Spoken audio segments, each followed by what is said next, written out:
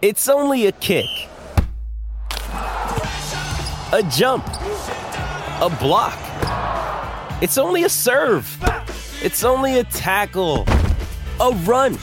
It's only for the fans. After all, it's only pressure.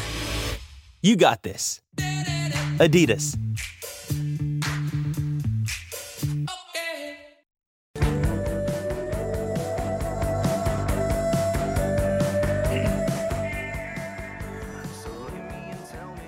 Yeah, good morning, everyone. Julian King with you. And is that right, Al? Only 3 more sleeps until Christmas. I hope you've been nice. And it is great to have your company on SEN 1170 in Sydney, SENQ 693 in Brisbane, SEN 1620 on the Gold Coast, and anywhere across the globe via the SEN app. Now, I need your help on the program today. The open line number, open for business.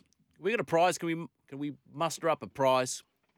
A nice little stocking fill-up for our listeners just prior to Christmas. 1300 01 1170 and the text line 0457 736 736. Damien Fleming's going to join us, head of the Boxing Day test. SEN track analyst Chris Nelson will be here as well, and a few other bits and bobs throughout the course of the show this morning. Look, I can promise you this. This is my festive season guarantee that I will not be spending the first hour of the show talking about the fortunes of the Geelong Cats and the Richmond Tigers in the AFL next year. I solemnly swear I will not talk about the Geelong Cats and the Richmond Tigers and how they're going to go for season 2023. Promise. Now, to the issue that has dominated the back pages this week, of course, the A-League Melbourne mob. I saw this in the Herald, that police have identified now 21 people, 21, including the man who appeared to throw a trolley. 13 have been charged following that violent pitch invasion at the Melbourne Derby Saturday night at Amy Park. It's called Operation Astute. And our update comes as Football Australia Chief Executive James Johnson, who's been very impressive throughout this whole saga, says that the governing body is preparing to dish out life bans to up to 10 more people. Handed out 2 yesterday, and now life bans to up to 10 more people. So Melbourne Victory submitted its response to a show cause notice from Football Australia as to why it shouldn't face serious sanctions over fan behaviour, and the FA is working now on what sanctions will be issued. So the statement read, Football Australia understands the importance of swift action. However, it will take whatever time necessary to work through this submission before determining what sanctions will be imposed. So Victory now next scheduled to play Boxing Day night. That is an away game at Amy Park, and that's against another Melbourne team, reigning champs Western United. I'll credit James Johnson here. Swift action is what's needed, but he's been cautious about it as well because you want to get it right. Swift action is what we're getting, and this is very good PR for the FA. I don't think I can say the same thing about the APL. Now, David Warner. You know, it's funny. I don't think there's a more polarising figure in Australian cricket, and probably isn't, than David Warner. Almost Australian sport. Right? Nobody sits on the fence when it comes to D. Warner. Either love him or hate him. Whether it's captaincy bans, whether it's form, doesn't matter what it is. Well, his batting coach, Warner's batting coach, insists that there has not been an Australian cricketer as fit at the age of 36 as D. Warner. And further to that, says he hasn't shown the same decline as Ricky Ponting did in his twilight years. I speak of Trent Woodhill. He's a smart man. I've spoken to Trent a number of times on the network. He's a batting coach, as we know, to several of the greats of the game. And he's watched him closely. He said, look, I haven't seen any decline in Warner's footwork or hand-eye coordination. And this is despite a lean run with the bat, as we know. Restricted him to an average of less than 21 in 10 tests this year. Hasn't scored 100 for a couple of years. Career average now dropped below 46. It's 45.5. Now, he's worked with Warner through the recent series at home against England, including a one-on-one session at Adelaide Oval before Warner made 86. Warner reached 3 figures in the final ODI at the MCG. So his one-day form in those meaningless one days against England was good. So he was seeing him well, he was hitting him well. And he said, I was expecting to spend a bit of time with him. He was moving great. His feet were good, late contact with the ball. And, yeah, we understand these things are a fine line, and he watches him closely. He said, I kept a close eye on the first 20 balls in tests. I'm not seeing anything wrong. Because a lot of people, myself included, have been guilty on this, drawing comparisons to the twilight of Ricky Ponting's career. But he said, they're poles apart in terms of how they're seeing the ball and how they're playing. I have a lot of respect for Trent Woodhill as coach, or as a coach. Because do you recall It was Warner again that was struggling in the lead up to the last T20 World Cup, not the one here in Australia, the one in the UAE that the Aussies won. Remember at the start, he was sadly out of form. He noticed a few things, got him practicing with a tennis ball, spoke to him on the phone. Next thing you know, Warner exploded. He has a keen eye.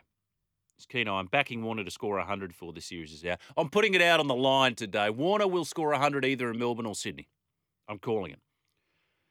As for Ponting, though, it's one of my lasting memories in recent times in cricket. One of the saddest things I've seen is see him sort of spread-eagled on the turf after being skittled by the medium pace, and that's being generous of Jacques Kallis.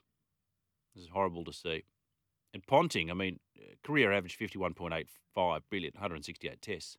He averaged 33 or less in 6 of his final 7 series. And then that final campaign against South Africa, 6.4. His footwork had certainly betrayed him.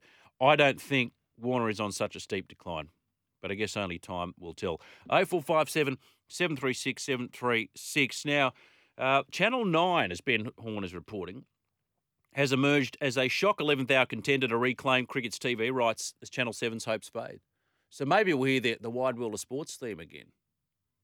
That'd be nice. Can you imagine? You say Channel 9 News in Sydney still have, Peter Harvey 9 News, sort of as the godfather of the newsroom. Can you imagine Channel 9 getting the cricket again and just introduced by Richie Benaud? Wouldn't that be something? So it's understood Cricket Australia bosses remain nervous about taking the plunge on partnering with Channel 10. I think it's worthy of a plunge if it gets ODI cricket from out behind the paywall. They're going to be backed in. I can't see Paramount taking the same legal course as Channel 7. Because at the moment they're challenging their agreement with Cricket Australia at the federal court because they said, you know what, you oversold the Big Bash. So the talks with Nine, as we know they were partners at cricket for 40 years, indicate that they'd perhaps cooled on re-entering a new arrangement with existing free-to-air partner Channel 7, who, as you know, is currently suing them in the federal court. So Paramount, they remain the leading bidder with a reported offer of $1.5 billion. But they've got a few concerns about the ailing performance of 10 as a network. And this is, of course, compared to 9 and 7, who rate a lot better. They're worried about Paramount's reach as a streaming service compared to Fox Sports and Kayo Sports. Reasonable concerns, reasonable. And one of the main hitches in a deal being done with Paramount is also the concerns about the reliability of the streaming app service. And we've heard from A-League fans about how unreliable this service is, how much work needs to be done to bring it up to par with some of the other high-quality streaming services that we know. But anyway, Paramount and 10, don't worry about that. We're promising new technology. We don't know yet. It's untested. They're going to have to promise new technology. And that's what Packer did. Packer said, you know what? More cameras at the ground. Let's film it from both ends. Hadn't been done. Wasn't that revolutionary? And the other issue that they have about partnering with Paramount and 10 is reach. So 7 and 9, I mean, they're the leading free-to-air networks by a long way compared to 10. And their numbers show they're in danger of dropping below a 20% rating share. And so they know already that 9 and 7, they've seen what they can do with sport. So it's a safe bet in that respect. Do they want the money, though? Do they want the money? Fox Sports Kayo have a reputation as sports leaders. Oh, you know what? We should get somebody on the program to talk about that can explain this in more detail, the dangers and the pitfalls of signing with 10 and Paramount. Because you see the upside. What's the downside? Because they're lukewarm about partnering up with them. Is it all about money? Well, evidently it's not all about money. They knocked back the 10 bid last time. But at the cost of what? One day cricket behind a paywall. This is the issue, right? These things are very, very complicated. Very complicated. And there could be complications with how 9 and Fox Sports and News Corp could come to an arrangement giving the, competing interests of Stan and Kayo and respective newspaper groups. And this is the other thing that hasn't been talked about. People assume, free-to-air, anti-siphoning, but Channel 9 have Stan, Channel 10 have Paramount. So you might say, okay, well, they've got the rights, but they could still bury it behind their own paywall through their streaming services. That is a current loophole in the anti-siphoning laws, and that's being addressed at the moment. Bottom line is this, and we saw the issue that they had in England when they put all cricket behind a paywall. Participation dived. When it was at its peak, that magnificent 2005 Ashes series, that's when it should have been on public display. People were engaged in the game. They put it behind a paywall. The participation numbers fell off a cliff. That is the problem that they have if they're hiding forms of cricket behind a paywall. One-day cricket on its deathbed, some would say. I think all forms need to be on free-to-air. One-day cricket, as I said, needs to come out from behind a paywall, and that is the advantage of buddying up with 10 and Paramount. And it's a very lucrative bid offer. Crazy Big Bash last night. Did you see this? A hat-trick to Michael Neser across 2 overs. These things can be easy to miss. But the Renegades triumphed. They were 4 for 9 at one stage. It was a modest total, 138 they were pursuing. But if you're bowling 4 for 9, you're thinking, okay, I reckon we're a red-hot chance here. I wonder what the WinViz stats would have said. What do you reckon they would have said? Having said that, there's a reason the man known as Dre Russ has been so sought after over the years. Because Andre Russell, arguably the greatest finisher in T20 history. Arguably the greatest finisher in T20 history. And he was superb, Andre Russell. Absolutely superb. 57 off 42. 6 sixes. 6 sixes. So the strike rate of 135 was actually pretty modest by his lofty standards, but 6 sixes, that'll do it for you. So well done to the Renegades. And Aaron Finch, 31 off 43. Subdued knock by the captain, but he's got 100 runs in his last 2 digs, including a man-of-the-match performance. They're happy for the man. Very happy for Finchy. Look, most of you know I'm a Dragons fan. This was a big issue on Breakfast with Jimmy and Joe this morning. Michael Carianis from The Telegraph had that story about this members survey. Now, I'm going to put my hand up here. Jimmy was stunned when he found out I wasn't a member. I didn't renew my membership the last couple of years. I have my reasons. My son, hopefully he's not listening, but he's getting his kid's membership for his birthday in a couple of weeks' time. I might have to, but so I missed this. But I know plenty of Dragons members that, a couple of general questions, member surveys, are sort of buried in there. Oh, how'd you feel about a name change? Maybe disassociating ourselves with Illawarra, a couple of other. Hang on, what? This rewind. I'll just double take on this. Are you serious? For what it's worth, name changes, logo changes are absurd, cannot happen, will not happen.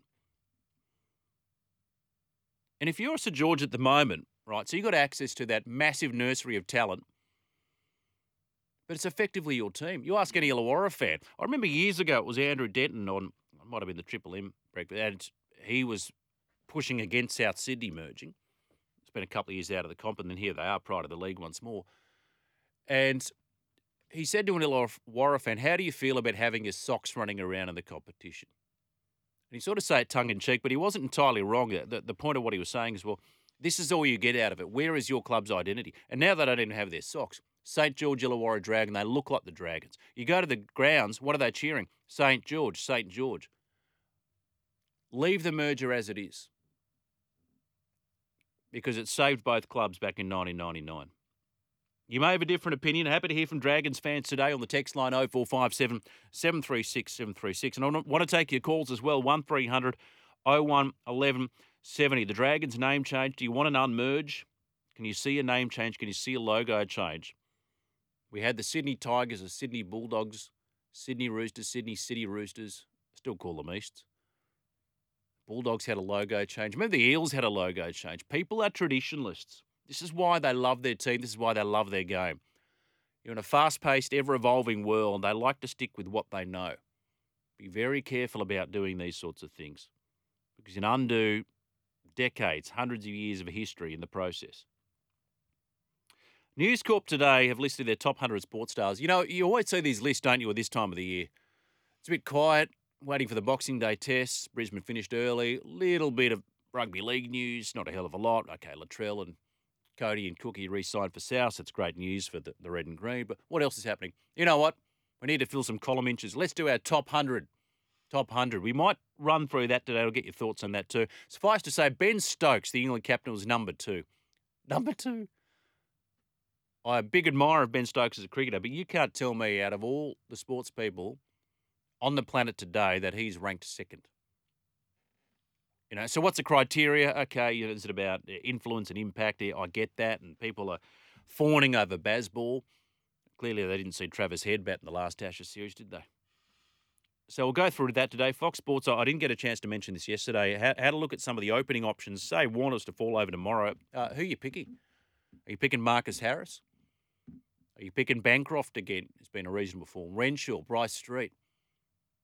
Some have suggested maybe open with Travis Head, maybe open with Cam Green. So if Warner falls over tomorrow, who's going to open the batting for Australia? There's stacks to talk about. And the Gabba, of course, got the below-average rating, the Gabba, after the two-day test. I mean, I thought some of the reaction was way over the top, way over the top. Yeah, it was green. It didn't bake. I get that. And they thought it would sort of flatten out. And this is the thing about Brisbane. Because they expect so much heat, so they leave a bit in it early. So they say first session or first two sessions, day one, bend the back, you get reward. That eventually becomes a beautiful wicket to bat on. We didn't see that evolution, but it was some pretty ordinary batting. And can you send somebody out, send the investigators out to find what happened to the footwork of the South Africans in the second innings, please? Because no one could find it. No one could find it. Drop in pitches now as a result of that. This issue has reared its ugly head again. Because at the moment, only two grounds don't have drop-ins. That's the Sydney Cricket Ground and the Gabba. Is it time to look at a drop-in pitch? Sydney or Brisbane? I've got to say, Adelaide, which always had traditionally the reputation of being the batter's paradise in turns on day 5, their drop-in pitch has been pretty good. Perth's as well. Because the whack of the reputation of being hard and fast and bouncy. And they've done very well, I must say, in trying to replicate that reputation that Perth has had over the years. And yeah, I know they don't play at the WACA anymore, but still the characteristics of pitches over in the West. And then Melbourne, which used to be an absolute Barry Crocker. You remember that Ashes 2017, where Cook got the double 100, Warner got 100, Smith got 100. That could have gone for 10 days and you had no result in that test. It was probably one of the worst test pitches I've ever seen. And that was a drop-in. So is it time to look at a drop-in pitch in Brisbane and in Sydney? If not, why not? Dragons name changes. And David Warner's decline. 1300 01 1170. That is the open line number. And the text line, text me now, 0457 736 736. Julian King in the chair on SEN Mornings.